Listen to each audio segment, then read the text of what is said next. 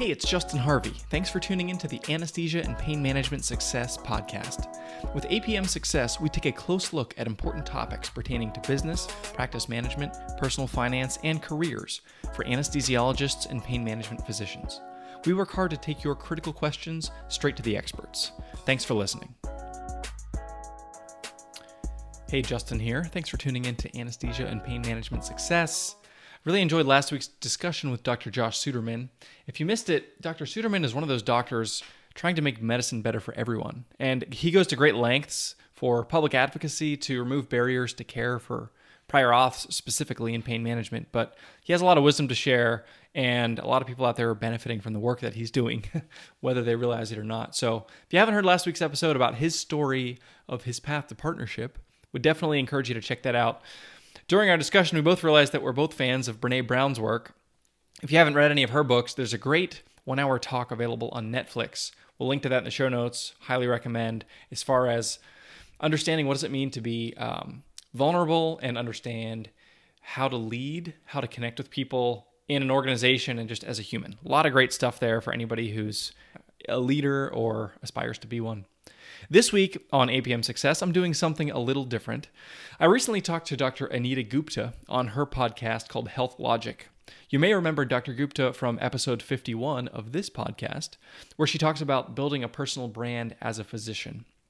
This time, we're spinning the mic around, and she's interviewing me for her show, which we're cross-posting here as this episode of APM Success.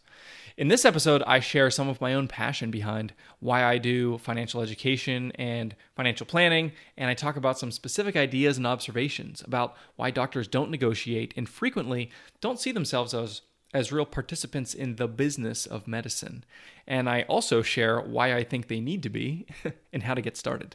I don't just think they need to be because it's better for doctors, which it is, but I think that we need doctors involved in the business of medicine because as a patient, myself, Justin talking, I want doctors making all of the important decisions related to my care and creating the infrastructure that's hopefully going to, as effectively as possible, serve the American populace. So we're going to share this episode, which first aired on Health Logic with Dr. Anita Gupta. If you haven't heard her great podcast, go check it out. As always, thanks for tuning in. Well, welcome, Justin. Thank you so much for joining Health Logic today. Dr. Gupta, it's a pleasure to be here. So given the time that we're in, there's a lot of businesses that are undergoing a lot of challenges. And one of the important things about this current pandemic is people are changing jobs, including physicians, and new businesses are growing as we speak. And so looking at contracts and negotiations has become a significant priority right now. What is your take on this, and what are your thoughts on negotiations and contracts for businesses? Yeah, great question. So we just had the end of the academic year recently too. So there's probably a lot of physicians who either recently transitioned or who are maybe coming up in their last year of residency and fellowship and have an upcoming transition. So this is hopefully a prescient discussion. There's a lot that can be said. The place I would want to start is from a place of empowerment. So I could soapbox on this for a long time. I won't do it for too long, but my wife is an anesthesia resident here in Philadelphia, and I have many friends and clients that are physicians. And I, at every turn, desire to see them empowered and equipped and enabled to be able to make good decisions, not only on behalf of their patients, but on behalf of themselves and their practices. And unfortunately, as you probably know, med school and residency and or fellowship, if applicable, do a generally not that good of a job in preparing physicians to be able to make informed decisions as it relates to business and contracts and compensation mechanisms and reimbursement and all these other things that are critically important for a physician's financial well-being. So I think the first thing I would say is this gets me fired up. It's like, let's equip and empower our physicians who are so important as far as just taking care of all of us to make good decisions and to not get burned out, which is a common outcome of like not being informed, getting a bad deal, a bad contract, a practice that's not doing well because of some of these fundamental gaps in information. So one of the things that I try to do in my financial planning practice at APM Wealth and I have a podcast called Anesthesia Success where you, Dr. Gupta, were kind enough to be a guest in the past. Yeah. I try to take a specialty specific view on this to answer these questions for anesthesiologists and pain management docs. But a lot of these principles apply broadly. And it starts with just an understanding that what you do is deeply valuable, number one. And number two, there's a lot of information out there that you need that you probably don't have at baseline to be able to negotiate well for yourself in the marketplace. And it's simple capitalism to say, like, if I'm making a bargain, the thing that's going to be in my best economic interest is to pay the least I can for a good or service, or to get the most I can if I'm selling that good or service. And so as a physician, your labor is very valuable. You've gone into probably hundreds of thousands of dollars into debt for undergrad and grad school, and then you've trained for years. And what you have is very valuable. So you want to make sure that you give that the appropriate amount of care and consideration, and that you self-advocate when you're looking at employment agreements or contracts of any sort, because no one is going to do this for you. No one is going to, when they're sitting on the other side of the negotiating table, no one's going to say, you know what, Dr. Smith, like, we know that you worked hard and we know that you feel bad, and we were going to offer you X, but instead we're going to offer you 1.2X for your starting salary because we see all that maybe they'll say that, but that's not really what's happening. And so coming in with that awareness that there's an information gap that needs to be closed, in all likelihood, for you to be your own effective self-advocate is, I think, the beginning of approaching this topic from the right place. So these points are really important, making sure that there's a mutual understanding of value, and driving value, empowering, your voice, at the table, and having a seat at the table, and prioritizing, making sure that, particularly as physicians, that what your worth is, and I think that's critically important, particularly when you're coming out of training, or even starting a business, whether you're negotiating with the big private group or a healthcare system, or, just trying to, rent space. It can be critically important. What are some of your top tips, in that negotiation, when you're sitting across the table, determining an initial offer or a compensation package? What are some of those priorities that, we can take home with us? Great question. I would say if we're talking about an employment agreement for a physician from the viewpoint of the physician, this is probably what I would say to start with, is you've got to know your counterpart, the person with whom you're negotiating. There's a great book by a guy named Chris Voss called Never Split the Difference, all about negotiating. Interestingly, I know you're at Harvard right now. He talks about going to Harvard and talking to some of their top negotiators, and he pulls some, like, I don't know, Jedi mind trick on one of the professors there and ends up like winning this negotiation very humorously. But it's a key to consider here is to know the party with whom you're negotiating. It has a lot to do with the kind of flexibility that you're going to have and the kind of leverage that you're going to have and the kind of things that they want. Is there a sense of urgency to fill a spot as soon as possible? Is there a desire to get you specifically with your specific skill set and your interpersonal relationships with your patients and the other clinicians with whom you're going to work? Are they willing to pay a premium for that? And so understanding the dynamics, understanding your counterpart and what it is that they value and the things that are important to them is a great place to start. You may glean that at the outset, there's going to be a difference, right? If you're going to University Hospital ABC down the street versus if you're going to be the third partner in a currently 2-physician partner practice, those are two hugely different scenarios. And one would give you probably a greater degree of flexibility than the other if you're negotiating with the 2 physicians rather than somebody in the HR department at the university hospital.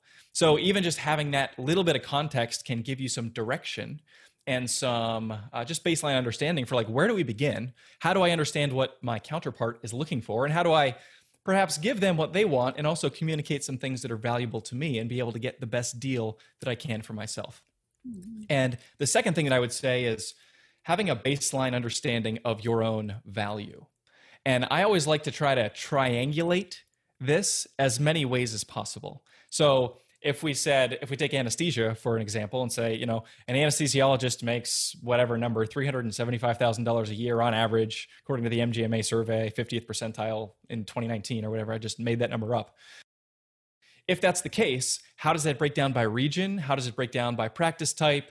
And what does it mean for me as a specific doctor looking at a specific role? What kind of compensation should I expect? And then understanding that benchmark, get as many data sources as you can, including talking to your mentors and seeing what they think, looking at other offers in the region and seeing where they come in, talking to your other friends if they're looking at offers and hearing how is their compensation structured and what is their total comp looking like, and using all these different data sources to try to triangulate as many benchmarking services, et cetera.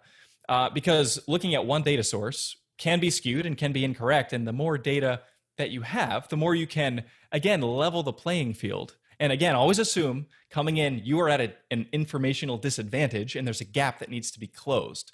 If you come in with that mindset, you're going to arm yourself with necessary information in order to make a robust offer of your own services when the time comes. So as you know, one of the challenges right now, on the front lines, for healthcare workers is this issue of compensation and productivity. And, we continually have the pressures to still, drive productivity, meaning, let's try to see as many patients as we can, whether it even be through telemedicine or face-to-face visits, but still drive, best outcomes for our patients. And that's ultimately what's most important to clinicians and to patients, and not, driving that burnout that you mentioned earlier on. What is your take in balancing that, productivity, but still maintaining, a sense of balance and empowerment with physicians? And how can we build that in to contracts, if at all? That's a great question. And I think the most obvious solution that comes to mind for me is involve as many doctors as possible in administration, in decision-making, in policy, in oversight. And I know I'm preaching to the choir on this probably, but having physicians who understand what it's like to be a doctor, to be a provider of care, and also to have the intellectual background in the policy and in the, doing the MD, MBA track or whatever it looks like. Having a physician who's sort of setting the terms, I think is going to be societally kind of our best chance for success. There are some specialties that most lend themselves to a procedure-based compensation. And I think, every model has its Achilles heel. And obviously, if you're getting paid on RVUs, relative value units, every time you do a surgery or do a procedure, you get a certain number of RVUs in your account, and then you get paid on the productivity in that way.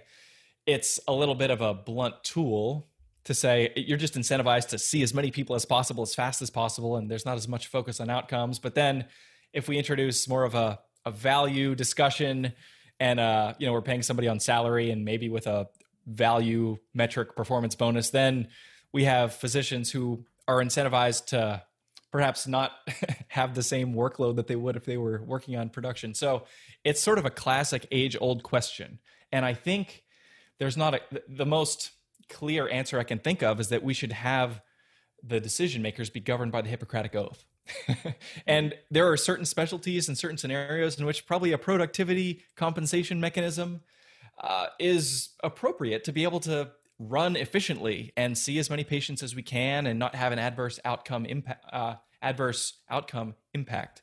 Whereas on the other hand, there are maybe some specialties or some care contexts where going straight RVUs or another similar model is detrimental and not in the patient's best interest. And I think having a physician who understands all of those different dynamics and can weigh them with wisdom is probably the best way to tackle it. That's probably a little bit of a cop-out, but that's how I feel about it. Yeah, no, look, I've read a lot of contracts over the years and it's tough. It's tough going through them and it can be overwhelming. Look, and in that, I will say that, look, there's always a lot of clauses and it's sometimes it can be overwhelming. And so what are some of the ones that we have to look out for? Can you give us some clarity? Which ones do we need to understand and which ones do we have to be careful about? Yeah. So the first thing that people always want to know is how much am I getting paid for the service that I'm rendering? And that is, while significant, certainly not the end of the story. There's a lot of things that you need to think about. The first thing I would point to is sort of related to your last question, the compensation mechanism. Understand on the upside, if I work really hard and do a ton of good work with good outcomes and good productivity, who makes more? Does the institution who employs me own the upside, or does the physician own the upside. That's one of the benefits of the productivity model is if I do a lot of great work, I get paid a lot. If I do no work or very little work, then I get paid a little. And that benefits the institution on the downside, but the physician on the upside. I think that's one of the two-edged swords of that model. So understanding what that means for you, the physician, and how you're being incentivized. Am I being incentivized to see 60 patients a day in the pain clinic? Or am I making a year salary, whether I see 4 patients or 40? That matters. And so understanding the upside downside incentive is really important. Not setting aside the number, but just like, what are you getting paid more to do? In addition, I would say, aside from the compensation itself, there's a lot of, I'll call them like qualitative considerations. They don't have immediate monetary impact, but they can really have monetary impact, especially at termination. A couple that I'll just touch on briefly would have to do with insurance, specifically malpractice insurance, what type of insurance you have, what the limits are, who pays for it at the outset, and then who pays for it based on certain circumstances around the conclusion of your employment. Meaning if you quit or walk out or have to take a job in another city, or if you give notice, or if you're fired or laid off, like who's paying the tail coverage, if there is tail coverage, for that insurance. If you have an occurrence policy, which is, there's 2 types of malpractice insurance, occurrence and claims made. Occurrence is going to be not have tail premiums applicable, whereas claims made, if you have a claims made policy, your radar should be up here thinking, okay, if I leave, someone needs to cover the tail on this policy. And that doesn't mean anything for me monetarily today when I'm a happily employed physician, but if my apartment gets downsized or I want to take a job with a competitor or move out of state and take a job and it has to be on shorter notice than I want, or whatever, there's probably terms in the contract that will govern who's going to pay the tail premium. And that can be tens of thousands of dollars. So again, it doesn't matter on the front end, but on the back end, if you quit your job and move across the country and then you get a bill in the mail for 40 grand, that's a real bummer. And so you want to make sure that you go in attuned to those types of questions. Sure. And so, these are very, very important points, the coverage, liability, obviously compensation, and in addition, partnership, those things are also very, very important. And I think, those can certainly make a big impact. I've always wondered about competition, once you leave, any thoughts on that? Does that have any impact, the radius and the duration? Definitely. So this is another one that gets me fired up because I refuse to believe that if an anesthesiologist leaves their OR at this hospital and goes to the hospital across the street, that hospital A is going to be like viscerally, permanently, mortally wounded. I have a hard time believing that, but anesthesiologists are pretty much forced to sign something that says that and or fight it in court if you want to. So this is definitely something to be aware of. It varies by state. I'm not an attorney, so I would say this is a perfect place to have your local attorney, healthcare attorney, review your contract, sharpen their pencil on this clause in particular and say, what does it mean? What is the enforceability of it? Mm-hmm. Are we talking about a 20-mile radius from the main hospital where you work? Or are we talking about a 20-mile radius from every hospital in the network? And maybe it's a regional hospital and you basically have to move out of state if you stop working with this institution. That's definitely a very important clause that it's worth understanding. Right. If you move to a city where there's only one game in town, it's one big practice, mm-hmm. and you have to leave that practice for whatever reason, especially if your family is in this city and like you grew up here and you wanted to die here, and then things don't work out with that job, the non-compete can have pretty onerous implications. And so understanding that is certainly a very important part of this process. Right, right.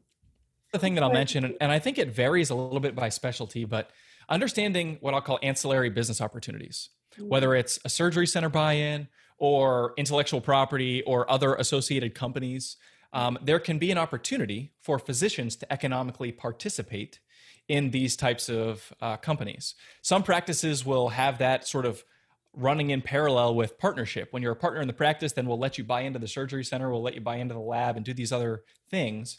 Whereas other employment agreements and other practices basically will permanently lock you out. Those ancillary opportunities can be major levers for building wealth for physicians. And I've seen some clients of mine use those to great effect. And I've seen others basically be locked out of those.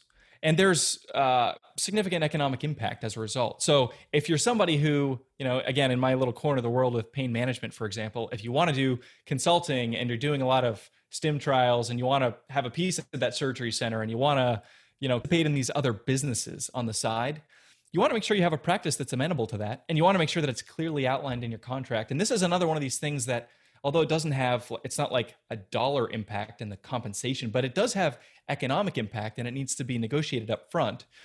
Often contracts are silent about these types of things, especially the intellectual property clause. If you're consulting with big pharma or a med tech company and you guys come up with something, is there something in your contract that says that your practice actually owns that intellectual property? Or do you have a carve out to protect that so that you can enjoy the economic benefits of your hard work? These things are important to understand and important to outline in advance. Very, very important and critical, for your career success down the road, and important considerations for sure. And partnership, is there a time frame? Is it clear? And is it defined? Are there checkpoints that we should think about? Yeah, that's a great question. I would say partnership is an important thing to understand. First of all, know thyself is probably rule number one here. Do you want to be a business owner? Partnership means you own a piece of the business. You own a piece of the revenue. You own a piece of the loss. You own some fragment of HR responsibilities and billing and the EMR, and whenever stuff breaks, like you're one of the people potentially that's going to get called to fix the business problem.